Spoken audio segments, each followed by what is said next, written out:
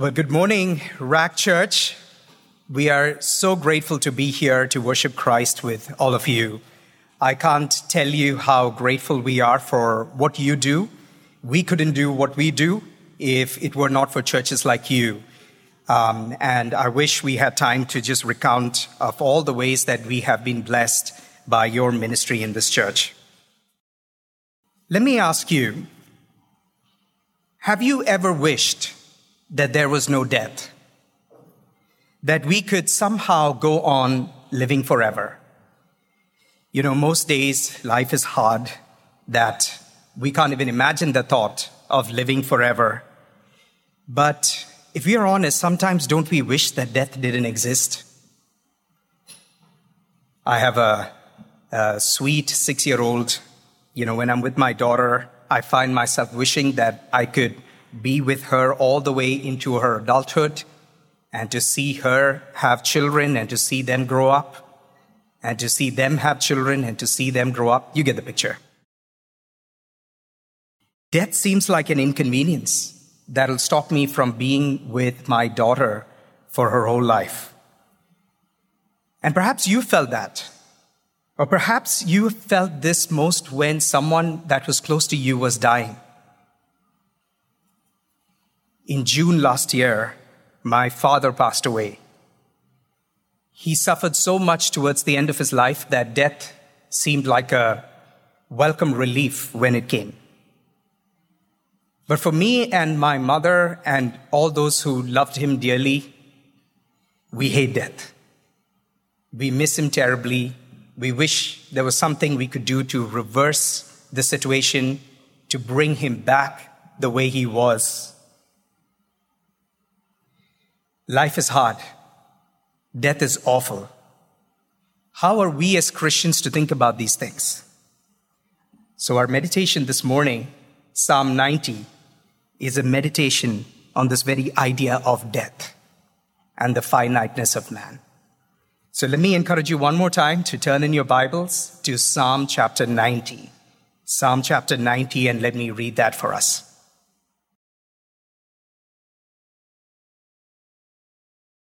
A prayer of Moses, the man of God. Lord, you have been our dwelling place in all generations. Before the mountains were brought forth, or ever you had formed the earth and the world. From everlasting to everlasting, you are God. You return man to dust and say, Return, O children of man. For 1,000 years in your sight are but as yesterday when it is past, or as a watch in the night. You sweep them away as with a flood. They are like a dream, like grass that is renewed in the morning. In the morning it flourishes and is renewed. In the evening it fades and withers. For we are brought to an end by your anger. By your wrath we are dismayed. You have set our iniquities before you, our secret sins, in the light of your presence. For all our days pass away under your wrath. We bring our years to an end like a sigh. The years of our life are 70, or even by reason of strength 80, yet their span is but toil and trouble. They are soon gone, and we fly away. Who considers the power of your anger and your wrath according to the fear of you? So, teach us to number our days, that we may get a heart of wisdom. Return, O Lord, how long? Have pity on your servants.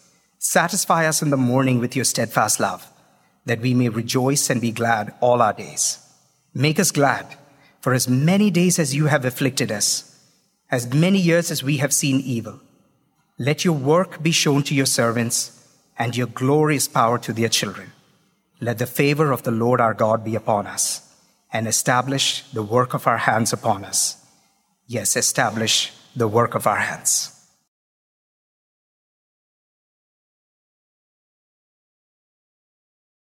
You know, it is interesting that we are told who the author of this psalm is, that it is Moses who actually wrote this psalm. So this is probably the oldest psalm that we know of in the book of Psalms. But the truths that we see in this psalm are very relevant to our situation even today. During and after COVID, we are surrounded by fear of death and sickness, and people all over the world have had to consider their mortality, the prospect that they might die before they are ready. And so the best thing for us to do during this season for us is to do what Moses does in this psalm, is to turn our hearts and minds to meditate on who God is.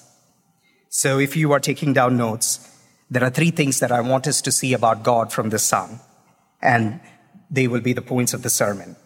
Number 1, I want us to see about God's eternality in verses 1 to 6, God's eternality. Number 2, God's wrath in verses 7 to 11. And finally, God's steadfast love in verses 12 to 17. God's eternality, God's wrath, and God's steadfast love. And brothers and sisters, I pray that as we read this psalm, we would think correctly about who God is as he's revealed himself in the pages of scriptures to us. Well, the psalmist begins by reminding the people of God that God has been our dwelling place. Did you see that in verse 1? The idea of dwelling place is a significant theme in all of Scripture, and it means more than just a roof above our heads. It's a place of refuge from our enemies, a place of peace and joy, a place where we can experience God's love. And when we read the scriptures, we see that those who love God long to be with him, long to be in his presence forever.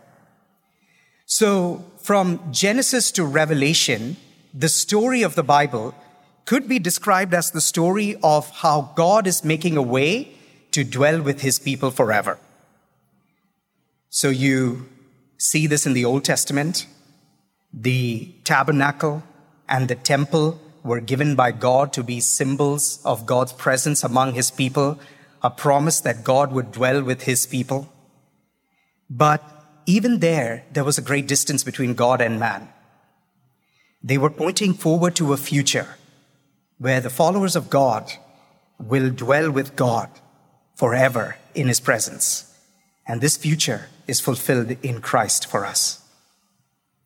Notice the psalmist says that God is our dwelling place in all generations.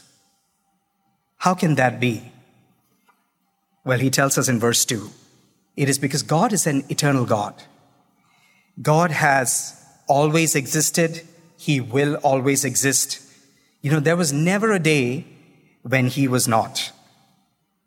God has no beginnings. God does not celebrate birthdays. God is not like us. We are told in verse 3, we are made from dust, and to dust we will return. In other words, God has appointed a time for each and every one of us in this room when we will die. And you see, the concept of time is not the same for us as it is for God, because God is eternal. Verse 4, 1,000 years for God is like one day.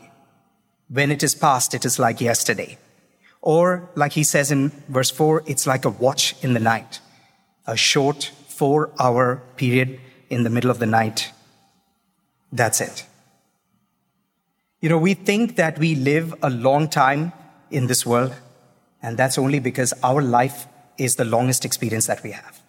But yet, in God's eyes, as long as we think that is, it is but like a few moments. We are meant to see how big our God is as we read the psalm. Wayne Grudem writes that the difference between God's being and ours is more than the difference between the sun and the candle, more than the difference between the ocean and a raindrop, more than the difference between the Arctic ice and a snowflake, more than the difference between the universe and the room we are sitting in. God's being is qualitatively different. No limitation of this creation should be projected to God. When we think of God's eternality, it should humble us. We are finite, our understanding is limited, but yet too often we can forget the truth about ourselves. Too often we equate ourselves with God, thinking that we are just like Him, or we think we are sometimes wiser than Him. So many are offended by the reflections that we see in the psalm, and so they choose to reject the idea of God altogether so that they can feel better about themselves. Yet, even those who are offended by their own limitations or their own finiteness, even they can't help but marvel at many things in creation, like the mountains that Moses talks about in verse 2. They are so old and so majestic, but even these mountains have a beginning. And if we marvel at many things in God's creation, how much more should we marvel at how great our God is, who has no beginning, who has no end, who does not change. In comparison to God, we are described like a flood in verse 5, or dreams, or grass that withers and quickly fades. We are all mortal and so much more than we like to think. And not only that, but we don't leave much of a mark behind. In our quest to be more than who we really are, all people want to leave behind a legacy. Because we secretly know, don't we, that once we die, there might be a few people that might mourn us or miss us. But the truth is, a couple of 100 years from now, nobody will even remember us. Most of us will be completely forgotten. We truly are like dreams that seem so fresh when we sleep but vanish when we wake up. So friends, I want to ask you, have you ever truly considered how great God is and how small and finite we are? The world is constantly bombarding us with things that are meant to distract us from considering the truth about ourselves. But I want to encourage you to consider your own weakness, your own limitations, so that you're not deceived into thinking that you are like God. And maybe as you listen to Moses in this psalm, you might be discouraged. You might feel like your life and your efforts are futile. You might feel like your life is not worth much. But God wants us to meditate on these truths, not to make us feel miserable about ourselves, but to encourage us to turn to Him who is bigger and greater than all of us. And we are also meant to consider why it is that each and every one of us will die. So let's consider the second point, God's wrath. And we can see that in verses 7 to 11. So far in the psalm, we are confronted with the reality of our mortality, but it is only when we get to verse 7 that we are told the reason for why we die. And it is because of God's wrath against us. So friends, I hope you know that there is something wrong when we experience death in this life. We see it again and again and again, and it can seem so normal, but it is not. Death is not part of our design. When God created us, He called us very good in Genesis 1:31, but man fell into sin in Genesis chapter 3. Adam and Eve, our first parents, they rebelled against God and His will for their lives, and their sin corrupted the whole human race. The curse of sin has affected everyone that is born of Adam in this world. Paul says in Romans chapter 5, verse 12, sin came into the world through one man, and death came to all. But it's not just Adam who sinned. Like the psalmist says in verse 8, we all have sinned. He says, you have set our iniquities before you. We deserve death. Death is the sentence by God on us for our guilt of sin before God. So friends, I hope you know what that means. Every time we see death, it is meant to be a reminder that we have offended a holy God and we are living under his wrath. Every time we see death on the news, or a relative or a friend dies, we are meant to see how our sin is deserving not just of physical death, but what it even points to, which is eternal death. See, the problem with the way the world thinks about sin is not that they deny the existence of sin. Do you know what the problem is with the way the world thinks about sin? It is that they deny the seriousness of it. Sin is often seen as a mistake or a slip-up, and many would laugh at the idea that we deserve death because we have sinned against God. But we must view our sin in light of a holy God, and that all of our sin are against him personally. The psalmist also wants us to know that God sees all of our sins. In verse 8, even our secret sins. So God looks at our hearts. He sees every evil thought, every word that comes out of our mouth, everything that happens in our minds. He sees all of it. Nothing can escape his gaze. There is no chance for us to hide our sin from God. So the thoughts that you think, or the things that you do in the privacy of your homes or in the privacy of your phones, well, nothing is hidden from him. Imagine if today somehow our sins were to be broadcast for all to see. How would we feel? I think I would feel mortified and ashamed. So how much more seriously should we take our sin, knowing that God sees all of our sins and he holds our fate in his hands? And look at verse 9 and 10. The psalmist says that God's wrath is not just shown in the fact that we all die, but even the few days that we have on earth are filled with expressions of God's wrath. So the 70 or 80 years that we all live, it's not just short, but it is full of trouble. And that is because of God's curse against mankind. This fallen world is filled with suffering.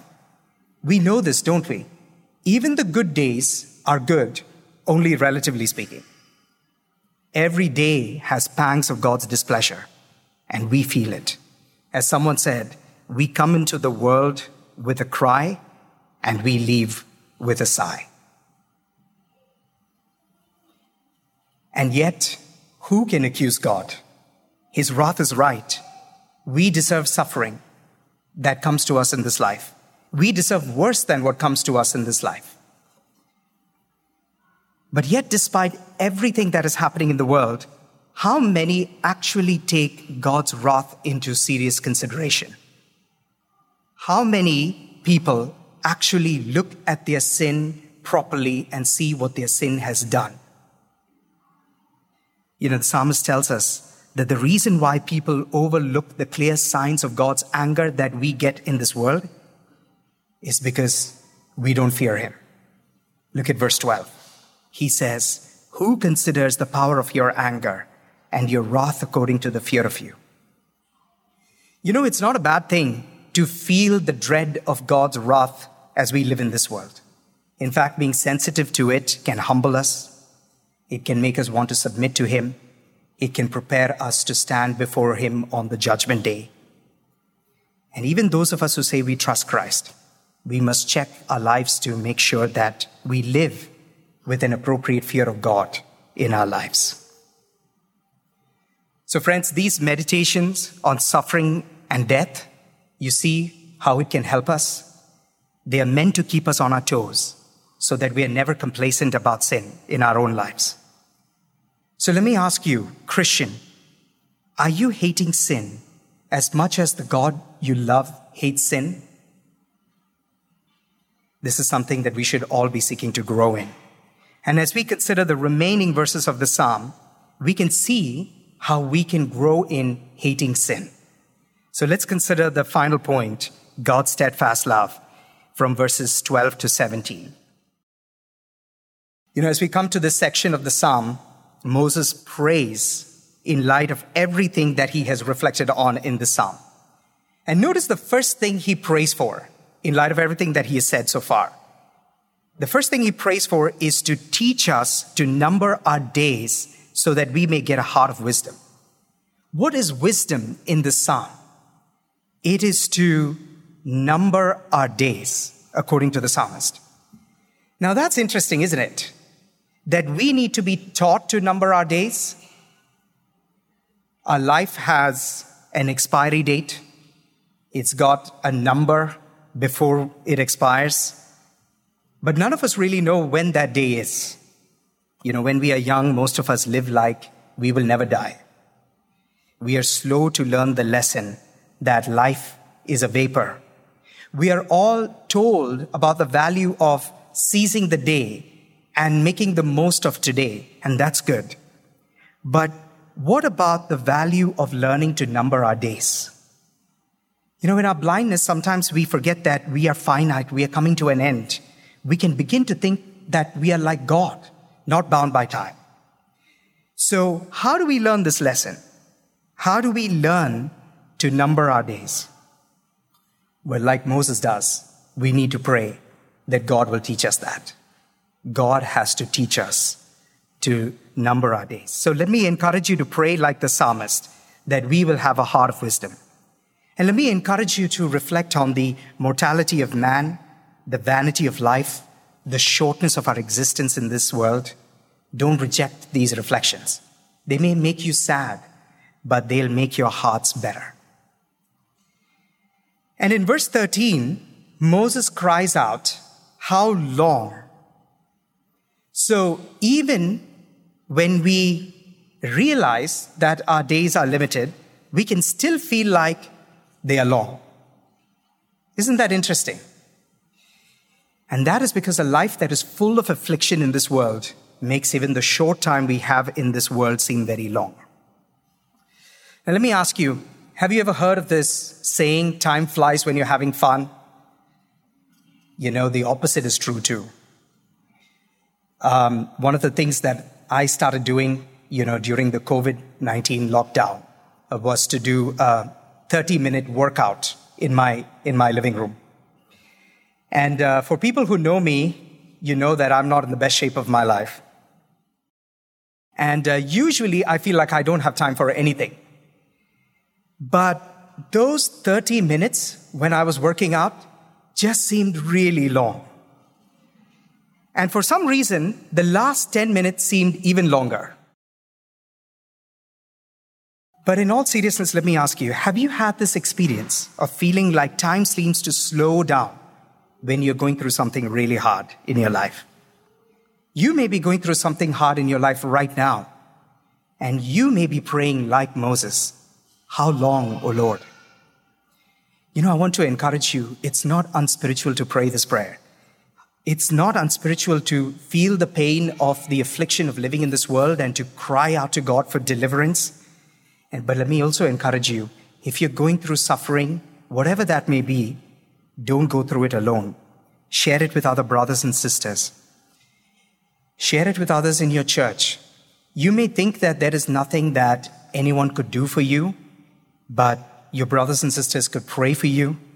They can speak truth to you from God's word. They can be present in your life as you walk through whatever suffering it is that you're going through. They can sing songs that remind you about God's compassion, about His steadfast love. Whatever it is that you're going through, share it with others so that they can love you too. This prayer, "How long, O Lord?" is a very common prayer in the book of Psalms. And there is much that we can learn from just even that one line. This prayer is a recognition of the fact that God is sovereign and that He has compassion on His people. And so because of that, His people, whatever they're going through, is not going to be forever. This is not a hopeless prayer, "How long, O Lord?" It is full of hope because we hope in God. And friends, I want to say, for those who are not in Christ, if they don't turn to Him while they have time, do you realize that they can't pray this prayer, "How long, O Lord?" Because as long as misery in this life may seem, It is only a preview of what's coming next when they die. For those who are not in Christ, this life will only lead into unending suffering under the judgment of God. And in eternity, when they are under the judgment of God, they can never pray, "How long, O Lord?" because there's no end to the suffering. So friend, if you're here this morning and you haven't turned to Christ yet, I want to point out one thing, and that is that Christ has not returned yet. And that means that this is an opportunity for you to repent. In 2 Peter 3:9, what was read for us earlier in the service, Peter says that God is not slow in coming, but is patient towards those who have not repented yet. And we also read that the day of the Lord will come like a thief when we least expect it. So if you haven't turned to Christ, take time today to consider what it means for you to repent and trust in Jesus, who promises to save you and to bring you to himself, to live with him for all of eternity. And for those of us who are in Christ, brothers and sisters, I want to say it's not long that we have to endure. All of our trouble is coming to an end. All of your trouble is coming to an end. So whatever the hardship may be that you are going through in your life right now, the injustice that you are facing at your workplace or anywhere else in the UAE, the pain that your doctors can seem to stop, is coming to an end. God promises that all of your tears are going to be wiped away forever. And that is because God's compassion is not slow. As he says in verse 14 and 15, "Satisfy us in the morning with your steadfast love, that we may rejoice and be glad all our days. Make us glad for as many days as you have afflicted us, for as many years as we have seen evil." Friends, for all the days that we have suffered and even more, we will rejoice for those of us who are in Christ. And that is simply because of God's steadfast love shown to us. This is the most comforting truths for afflicted saints. For believers in Christ who are walking through suffering, there is nothing like this truth, that God shows steadfast love to his people. You know what that means? God's steadfast love. It means that he is not aloof. It means that he's not distant from us. It means that he extravagantly and generously gives himself to meet the needs of lost sinners who flee to him for refuge. How wonderful is that truth? The greatest expression of God's steadfast love we have seen, and that is shown by Christ to us. The Son of God took on human flesh so that he could be a man of sorrows. We are told that he was oppressed, afflicted, smitten by God for us. He was pierced for our transgressions. He was crushed for our iniquities. And when he died on the cross, he took upon himself the full wrath of God that we deserve for our sins. So friends, if we are free, you should know it is only because Christ has paid for it. If we have the hope of life, it is because the one who did not deserve to die, died in our place and rose from the dead for us. Brothers and sisters, there is no greater display of God's love that we can see than what we see on the cross where our Savior died. So, since it is true that Jesus died for us, it is also true that we will rejoice. But it's hard, isn't it? As we think about living this life in this fallen world, it can be hard to rejoice. And so, let's look at the last two verses that Moses tells us in verse 16 and 17, and his desperate prayer to God in light of everything that he has said so far. Let the favor of the Lord our God be upon us, and establish the work of our hands upon us. Yes, establish the work of our hands. Apart from the Lord, all of our work is in vain. As Paul says to the church in 1 Corinthians 15:58, be steadfast, immovable, always abounding in the work of the Lord, knowing that in the Lord your labor is not in vain. Because Christ lives, he establishes establishes the work of his church. So yes, our time is short, our days are numbered, Christ is coming, but the church of Christ has a special privilege.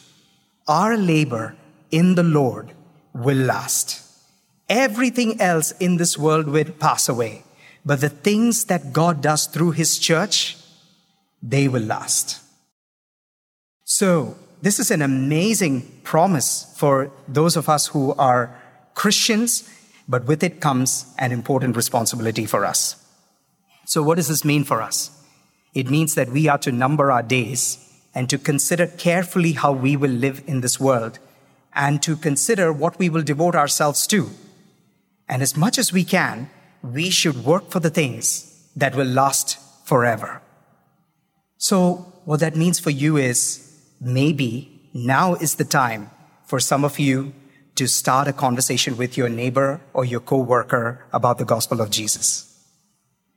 Maybe for some of you, now is the time to commit to reading the Bible regularly for yourself or with another friend from church so that they may get to know God better. There are many things that we can devote our lives to. And so I want to encourage you, maybe over lunch today, take time to think about what you can give yourself to so that you can serve Christ and build the body of Christ here in Ras Al Khaimah. Life is short. Eternity is long. For us to not give ourselves to doing something that may seem risky, but has the potential to bring great glory for Jesus. Now, I also want to say, there may be a few of us here who might do something really radical for Christ with our lives. But most of us will do something that may seem very ordinary. And I want to say our work does not need to be grand or impressive for God to establish it. The smallest act that we do to serve others, it may go unnoticed by others, but it will not go unnoticed by God. So, whether you're just cooking meals for others, or whether you're just praying for others regularly in your church, or whether you're giving rides so that people can get to church, or whether you're teaching kids about church and about Christ and nobody sees that, or whether you're just showing up early to church so you can welcome others who are coming to church. Whatever it may be, the Lord takes all of those small acts done for Christ and establishes it. You may think that nothing much is happening, but the Lord can use your church to leave an imprint that will last forever. Well, let me close with these words from C.T. Studd, that great English cricketer who gave up his life of comfort to go to China to take the gospel to the lost there. He says, "Only one life, yes, only one, soon with its fleeting hours be done. Then in that day, my Lord to meet and stand before his judgment seat. Only one life, 'twill soon be past. Only what's done for Christ will last."